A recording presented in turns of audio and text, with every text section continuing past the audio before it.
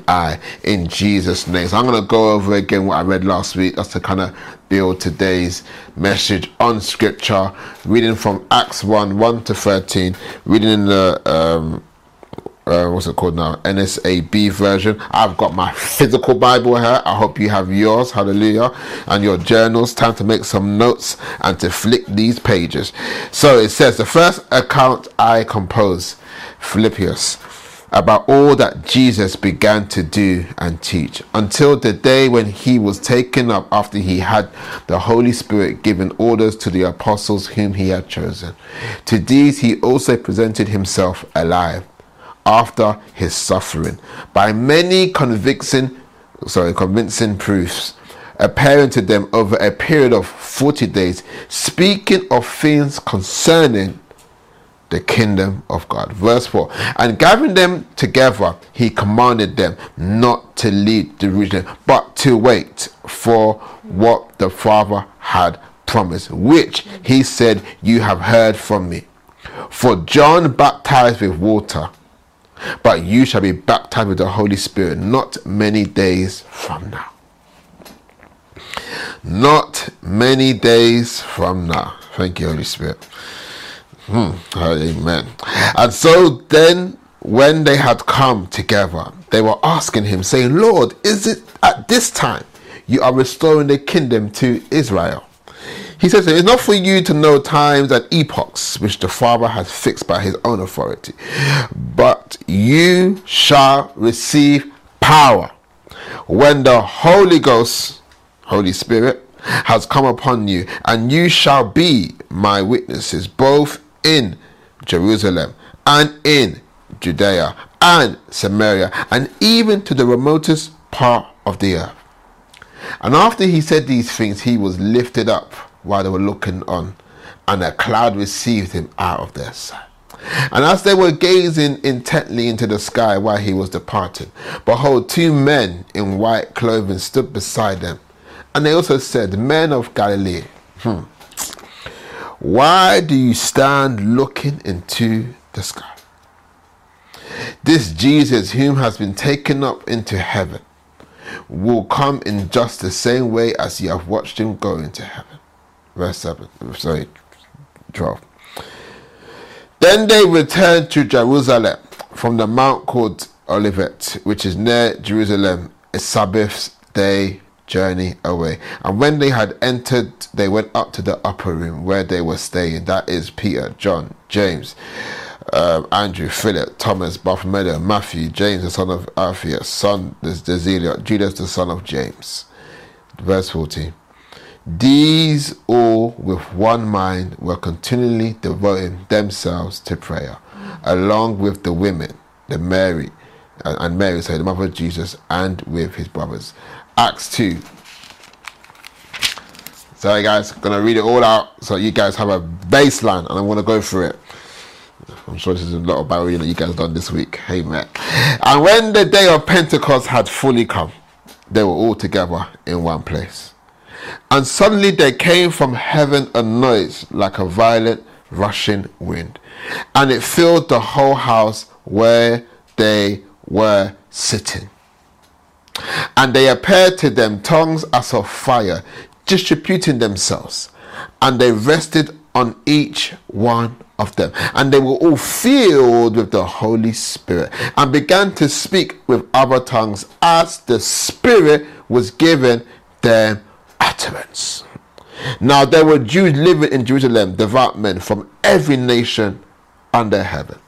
And when this sound occurred, the multitude came together, and they were bewildered, because they were each hearing them speak in their own language. And then they were amazed and marveled, saying, Why are not all these who are speaking Galileans?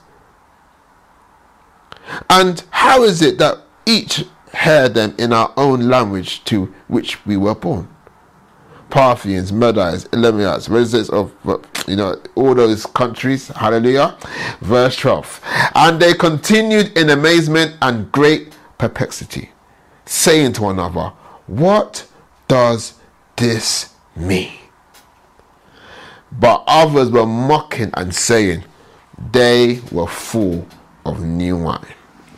May the Lord bless the reading of his word.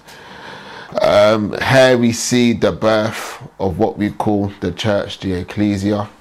Acts chapter 1, that scripture that spoke about what Jesus was doing when he had rose from the dead. He was showing himself to his disciples, convincing them that he is alive, teaching them about the kingdom of God, and then he gave them an instruction to wait for the promise from the Father, which was him sending the Holy Spirit. The reality is this: for the Holy Spirit to live in all of us, Jesus has to go up to heaven. He said, I must go that I may send. So that whole sending of the Holy Spirit was under the instruction of waiting for that promise and watching me go into heaven. Is that clear, everyone? And then Acts number 2, we see a picture of what happened for those who chose to wait. Holy Spirit came as tongues of fire, rested on each and every one of them, and they all spoke as the Spirit gave them utterance. And then we see that when they did this, God had put them in a specific location in Jerusalem. And in this place, it was a day of Pentecost feast, where the Jews come to celebrate Pentecost, which basically meant, I think it's 50 days after Passover, which is when Moses did the whole put the door, what's it called again? Put the blood in every door, all that good stuff, yeah? So all these things are symbols of what Jesus went through. You know, 50 days ago, Jesus was slain. He died. You know, he rose from the dead from 3 days, and then 50 was a time of celebration. So on this particular day, there were Jews from every nation. Because those of you that don't know, Jewish people aren't just only like quote unquote Israel. There's different types of Jews, and they will all have different dialects, and somehow these men from Galilee, who are also known to be unlearned men, were able to speak their languages. This was a marvelous, complete bewilderment, complete astonishing thing that could ever witness.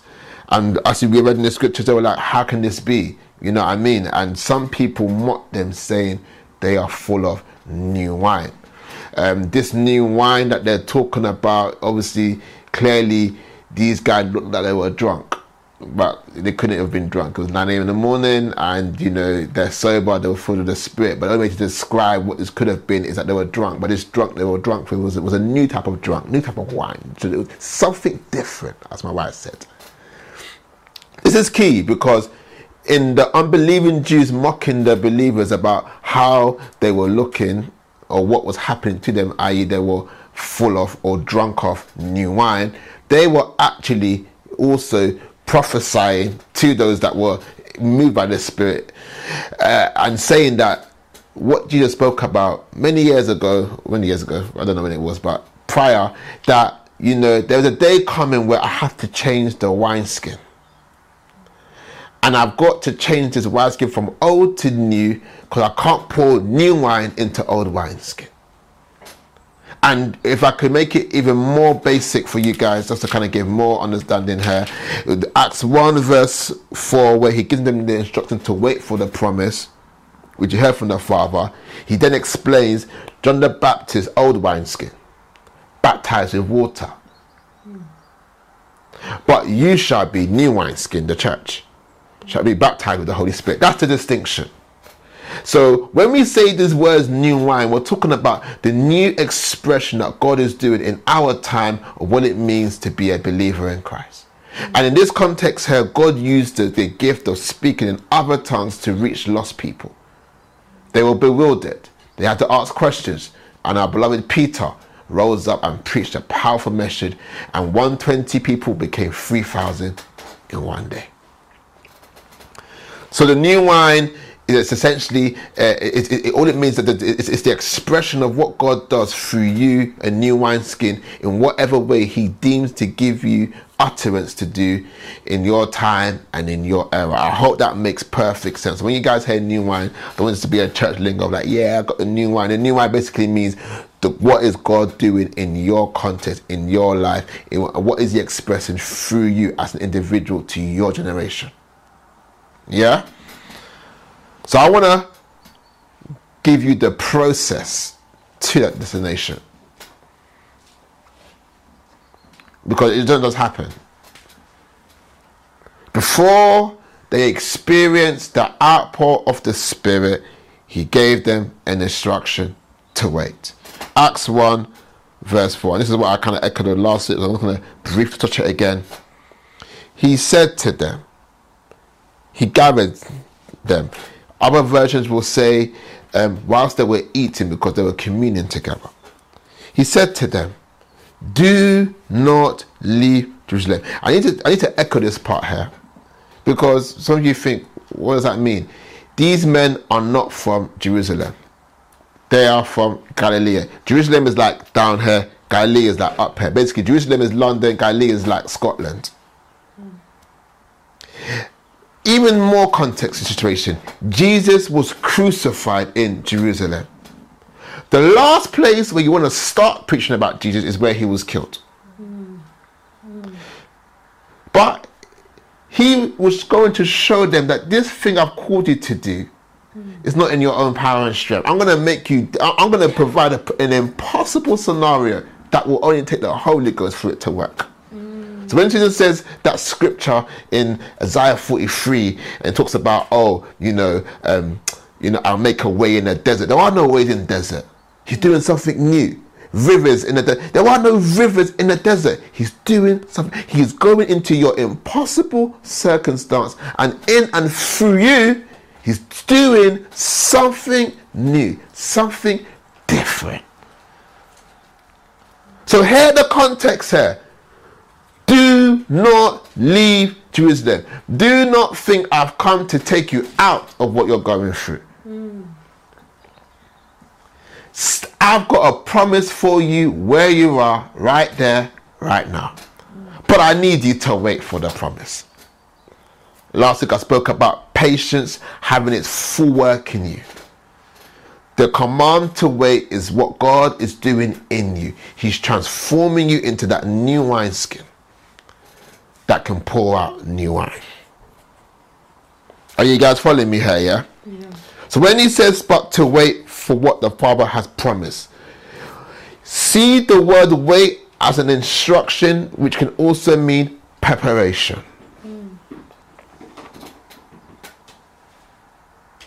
I gave you 3 words to begin this year: prepare, process, prosper. And we're going to see how that even fits into these scriptures. See the instruction to wait as the word prepare. Something is about to change in your life, but I need you to be that jar of clay, that vessel that can hold the weight of what's about to come. And the word wait tells me, babes, that there is an expected end to what it is that I'm waiting for. You don't wait forever. When the traffic light says red, I only wait until it says green. Beloved, I just want to affirm every believer in this house. Your waiting on God has an expected end. And the instruction to wait, which I'll go into more details, will go on. It's crucial because it's what you do in the process of waiting that depicts what kind of manifestation or what that promise will look like in your life. Now, Acts 2 verse 1 lets me know that what I just said is true, that your waiting has an expected end, because the Bible says when the day of Pentecost had fully come, they were all in one accord in one place. It's a very vital statement. It's read your Bible slowly. When the day of Pentecost, so there is a day set for when your waiting ends. But what was the description of those that were waiting when that day had come? They were in what? One accord, and in what? In one place. Last week I spoke about the power of agreement. Number 2. Can you see that you must come into agreement with the word of the Lord, which is to wait? And can you also see that you must be in one accord, in unity with one another? You see, the next move of God is not a one-man thing. It's a family matter. God is not just raising men, he's raising houses, family. He's not raising individuals. Get ready to see and to understand that for us to see the fullness, I like the way it said fully come, we must be in one accord and in one place. What does it mean in A&T context? We must come into agreement with what it is the vision of this house. What is it that God is saying? We must come into agreement with what was told to do right now. Pray and fast. We shouldn't hear prayer and fasting as an option this week. We should hear that as an instruction. What you do whilst you wait is as important as waiting. You've got to come into agreement. I love this because it shows you the necessity of you and I. This is an us thing. One can take 1,000 to fly. How much more 2, 5, 10? There's something powerful about unity. And I hope you guys are hearing the Spirit of God as we're waiting together as a family, because prayer and fasting is a form of waiting on the Lord. We are posturing ourselves, we are abasing ourselves, we're coming into a place where we're aligning ourselves with what heaven is saying, what heaven has established, and we're saying, Lord, do it now, do it again, in and through our lives. In order to agree, you must believe. When you believe, then you become. And when you become, the world beholds. And we see that in Acts 1:2. You have to agree with what God is saying about to wait. But in order to agree, you've got to believe what God is saying. And then whilst you are waiting, in the process of waiting, you are becoming what it is that you're believing God for. And when that day comes where God has set for you to manifest, to actualize, not your tongue will praise you, but another man's tongue will praise you, say, what is this that I see in Moyo? What is this that I see in Mecca? What is this that I see in Emmanuel, in Jeffrey, in Aisha, in Shola? Believe, become, behold. God is processing us to become the witnesses that show and prove the evidence that he is alive. That's what new wine looks like. And it will look different for all and many of you, based on how God has graced you and gifted you. That's why even in the waiting is powerful, because that's when you get to still your soul to hear God more distinctively. Get more clarity. Get to a place of peace.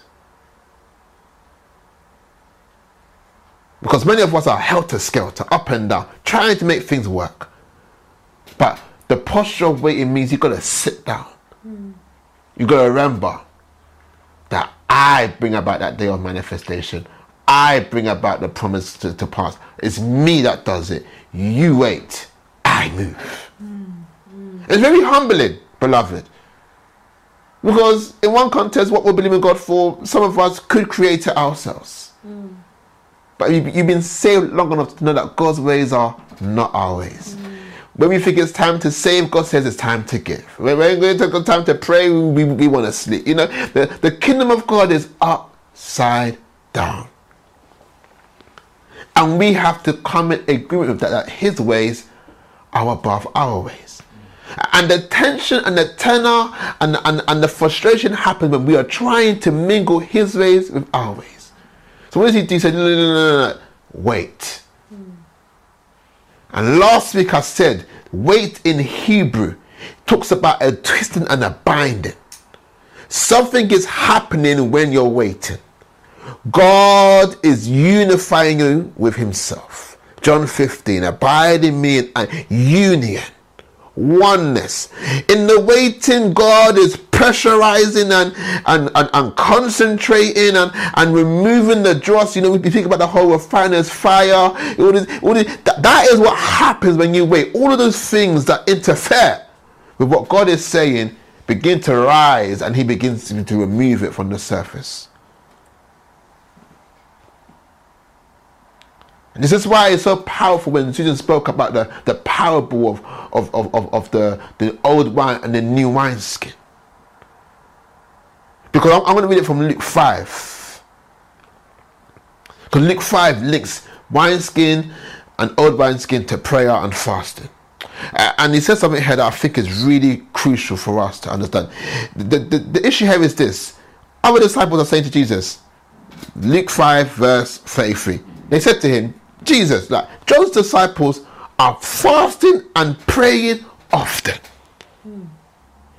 Even the disciples of Pharisees. So basically coming to Jesus saying, look, fam, like you're a teacher, we recognize you, you have disciples, but you know, the one that came before you, John the Baptist, these men are praying and fasting. Even the Pharisees are praying and fasting.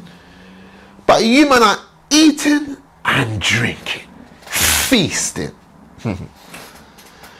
Jesus said to them, can you make friends? Oh, God calls us friends, so beautiful. Of the bridegroom fast whilst he is with them. But the time will come when the bridegroom will be taken from them. In those days, they will fast. See the parallel? Jesus instructed them, and then he disappeared.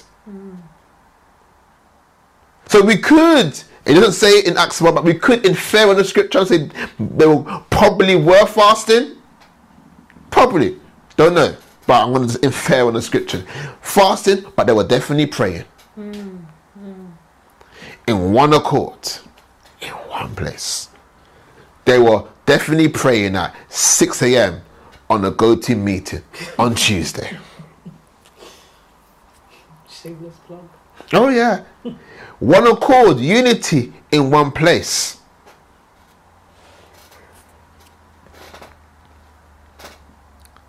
And then he tells them a parable which is not distinct from what he just said. He then told them this parable, verse 36. No one tears out a new garment to patch an old one. He recognize what he's saying. He's ridiculing them on their statement here. That's really what. No one tears an old patch from hair, from a new thing to put an old one. What are you doing? It's not correlating. It's not aligning. It's odd. It's insufficient. Otherwise, they have torn the new garment, and the patch from the new will not match the old. Touch your neighbor and say, God cares about matching. God wants you to be aligned. God wants us to be as one. Verse 37. And no one pours new wine into old wineskins. Otherwise, the new wine will burst the skins. And the wine will run out. And the wineskins will be ruined. Verse 38. No. New wine must, type in that comment, must be poured into new wineskins. Verse 39. And no one, after drinking old wine, wants the new, for they say the old is better. This is very powerful. My wife really touched it already. She basically let us know that the bridegroom fast has to do with intimacy. And we know that because Jesus, the other disciples were saying they go on eating and drinking, which is a symbol of communion. We drink his blood and we eat his bread, we eat his body, his flesh. And we know that in the Jewish culture, that's one of the high level of covenant with somebody else, when you share a meal with them. So we know that this thing was an intimate thing that he's talking about when he talks about fasting. It's not for something, it's to be closer to him. And the powerful thing about being close to Jesus and being intertwined is that he makes you like himself. That's how you become the new wineskin. But the powerful thing about fasting, babes, is that he uses the technology of fasting to wean the soul, to give you appetite for the new. Why do I say that? Because after he explained the parable, he gave another powerful statement. He says, no one after drinking old wine, Tosan, wants the new, for they say the old is better. What was he saying here? This is the perfect description of when the Bible talks about being in your comfort zone. The issue here is that they were used to the old, so they didn't have any desire for something new. Let's put back to what Susan said. They were accustomed to the dysfunction, so they didn't have enough belief for something different. Their struggle had become their norm. And here on the scene was the one who had purchased deliverance and freedom. But they still said the old is better. The Israelites, take us back to Egypt. It was okay, we had food and this and that, though they were slaves. Can you see that? More importantly here, when we talk about a new wineskin, we're talking about now spiritually, it's about a new way of thinking. And God said, I need you to fast so that I can shut down your natural senses and your carnality so that you can now hear the Spirit and allow Him to transform your way of thinking. Because we know that the transformation is rooted in the renewing of the mind. And we know that waiting on the Lord is Him renewing your strength. Your strongest and most powerful asset, is your mind. And a new mind, my God, but forget a new mind, a mind that's a mind of Christ. What is impossible?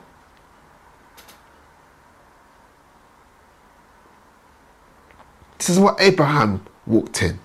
This is why Abraham could sacrifice Isaac, because he had a new logic.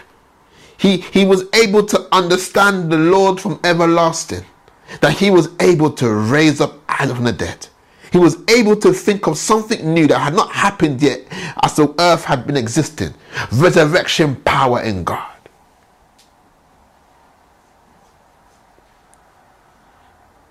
And God gives us insight. He says, now I know you fear me, Abraham. Psalms 25 verse 10, I think. It says about those who fear the Lord, he shared the secret of his covenant. What happened with Abraham? Abraham's action became a prophetic picture of what God would do to his son Jesus for us. Abraham's action was so powerful that it gave us a new name for God, Jireh. Beloved, can I announce to you that your life is a message, a living epistle. Your life needs to scream something new. I need to look at your life, Michaela, and have a new name for God. That's good. That's what new wine looks like. A new understanding of the same ancient one. I hope you guys are hearing me today. That's what it looks like. That's what it looks like. No one drinking old wine wants the new. This is why God said, I need you to forget the former things. Remember the things not of old, for behold, I do. And you see what he did there? Forgetting and remembering are functionalities of the mind.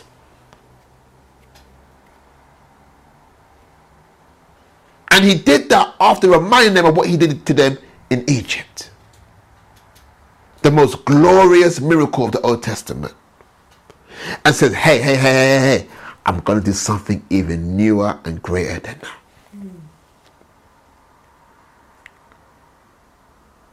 We have to believe God. Those people that he was reminding, we know the story, they died in the desert because of unbelief.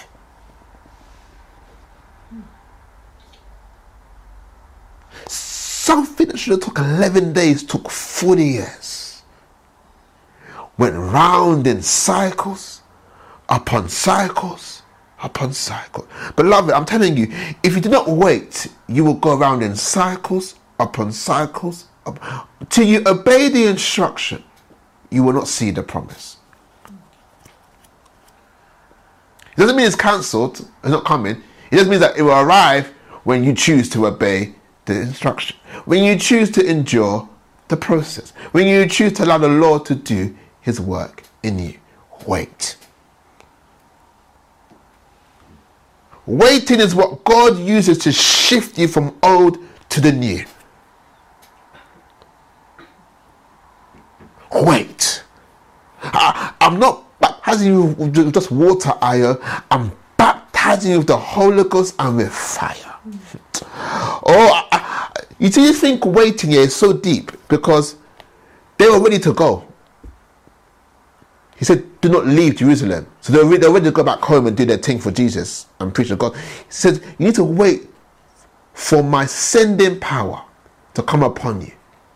You see, Jesus didn't need a crowd to reach the crowd.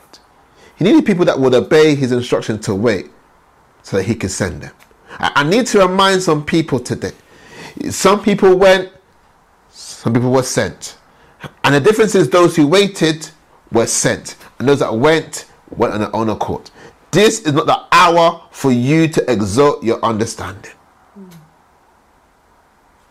This is an hour to understand there is a God who called me to come up hither. There is a God that transcends my natural way of thinking. There is a God that says there are some things I need to show you, Tosa. But I need you to wait.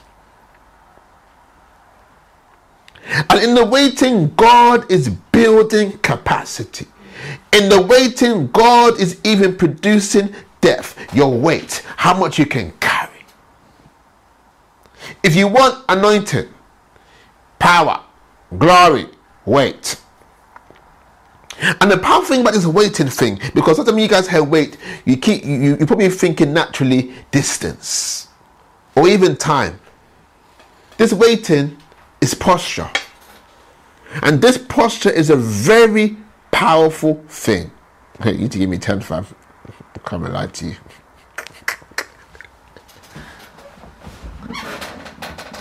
This waiting is not distant. It's not even necessarily about how long you have to wait for. It's not about that. It's about posture. Acts 2 verse 2. When the time had come for manifestation, look how the Spirit of God found them. Suddenly a sound like a blowing of a violent wind came from heaven and filled the whole house where they were sitting. This scripture blew my mind the first time I read it because I thought, wow. You know, if it was me, I would have been hand-a-mashandering, hands raised, this, that. It would have been noisy. They were sitting.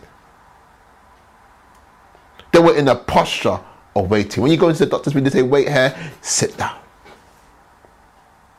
Waiting is about posture. Waiting is about humility.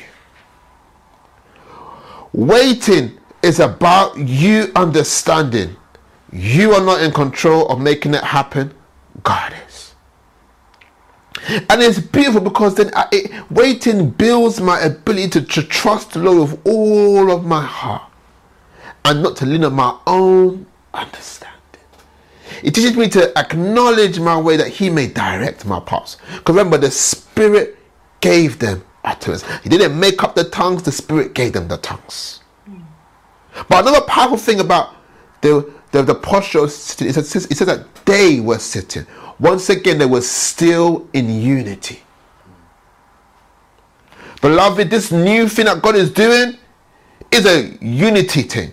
It's a body thing. It is an arm needs a leg, eye needs a... It's no longer... guys, the days of one man show is over. If you still got an ambition of being the next big thing, I need you to let it die. You need to be looking for your tribe. You need to be looking for a house. You need to be looking for people to partner with. He set them out not in ones but in twos. He set them out not in ones but in twos.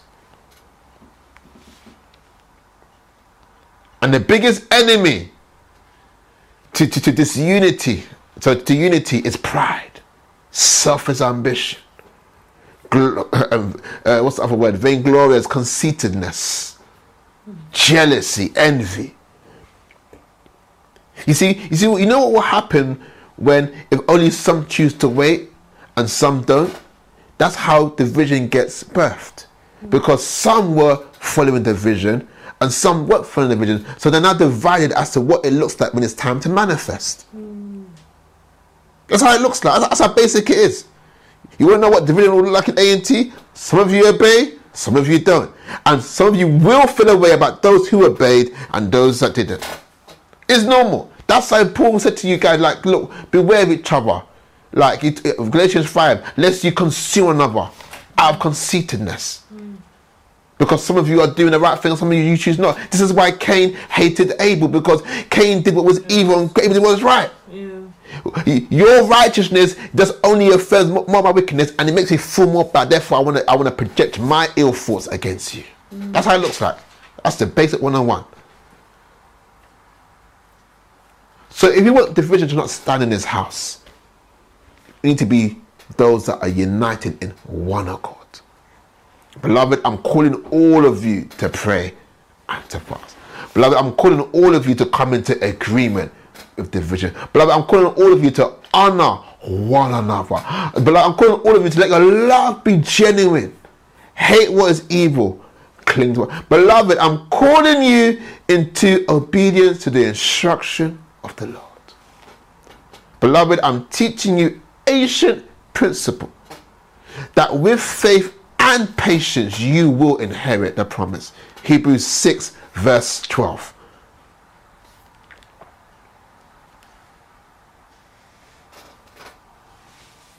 Waiting has to do with posture.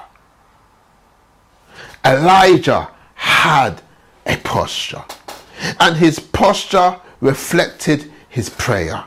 The Bible says that when it was time for the rain to come, he heard the sound, but he still had to pray to see what he heard come to pass. See that as prophetic protocol. Many of you have heard the word of the Lord, but I need you to posture yourself in a place of prayer to see what you heard come to pass. He prayed not once, not twice, not even 7 times. That sounds like waiting. That sounds like not stopping till something happens. And you know how he was praying? He was praying in the position of a woman giving birth. His posture reflected his prayer. They were sitting, waiting on the Lord. Their posture reflected their prayer. Come on. I want you to sink in. Yeah. The Bible doesn't say this for no reason. Where they were sitting, that's how the Holy Spirit came. Imagine that day of Pentecost. They weren't out doing man. They were sitting, waiting on the Lord. And tongues of fire came upon them. And the Spirit gave them utterance. They looked so crazy, the world called them drunk of new wine. Beloved, I've come to realize that even if I don't know what new wine looks like, all I need to know is that I have to wait, because the new wine will look what it looks like when it comes upon me. I have to relinquish my obsession with trying to figure out how, and to set my eyes on who. Faith ain't about what he can do, is in whom we believe in that can do what he can do.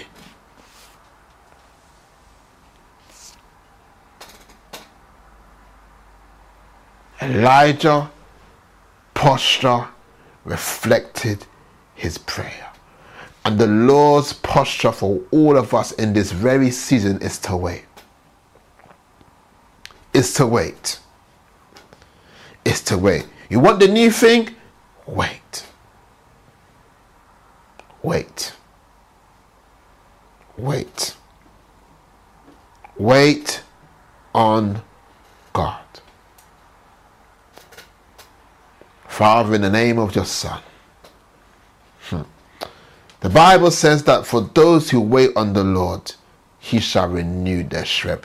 Lord, we've come to understand that our strength is made perfect in weakness.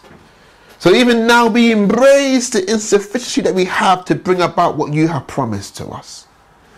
And by faith, by believing that he is, and that he is also a rewarder of those that diligently seek him, we allow the posture of waiting to become a place of diligent seeking, where we understand that you will reward us with your promise. And you have promised this ministry. Come on. You have set A&T for an appointed time. And as we wait on you, Father, we know that as we find our place in the posture in which you command us to be in, on that day, with that time set from heaven, we shall manifest. We decree and declare that the renewal is here, but it belongs to those who choose to wait on the Lord. And today we choose to realign ourselves. We acquaint ourselves with the promise, with the instruction to wait, to pray, to fast, to seek, to lay aside weights and even the sin that easily besets us, and to fix our eyes on Jesus. Yeah, because this fast is bridegroom fast. It's the fast for where we're going to feast on him. We stop feasting on natural means and we begin to feast on the spiritual means by way of prayer and fasting and seeking the face of the Lord. So even now we decree that we shall become the new wineskin, and that which you pour out in this era shall not be ruined, nor will it come to waste. But we are proclaiming over this ministry, we are a new wineskin, we are a new figure, and we pour out our lives as a new wine, as an expression of God speaking to this era, to this culture, to this time, and to this season. We seal that now by the precious and anointed name of our Lord and Savior, Jesus Christ.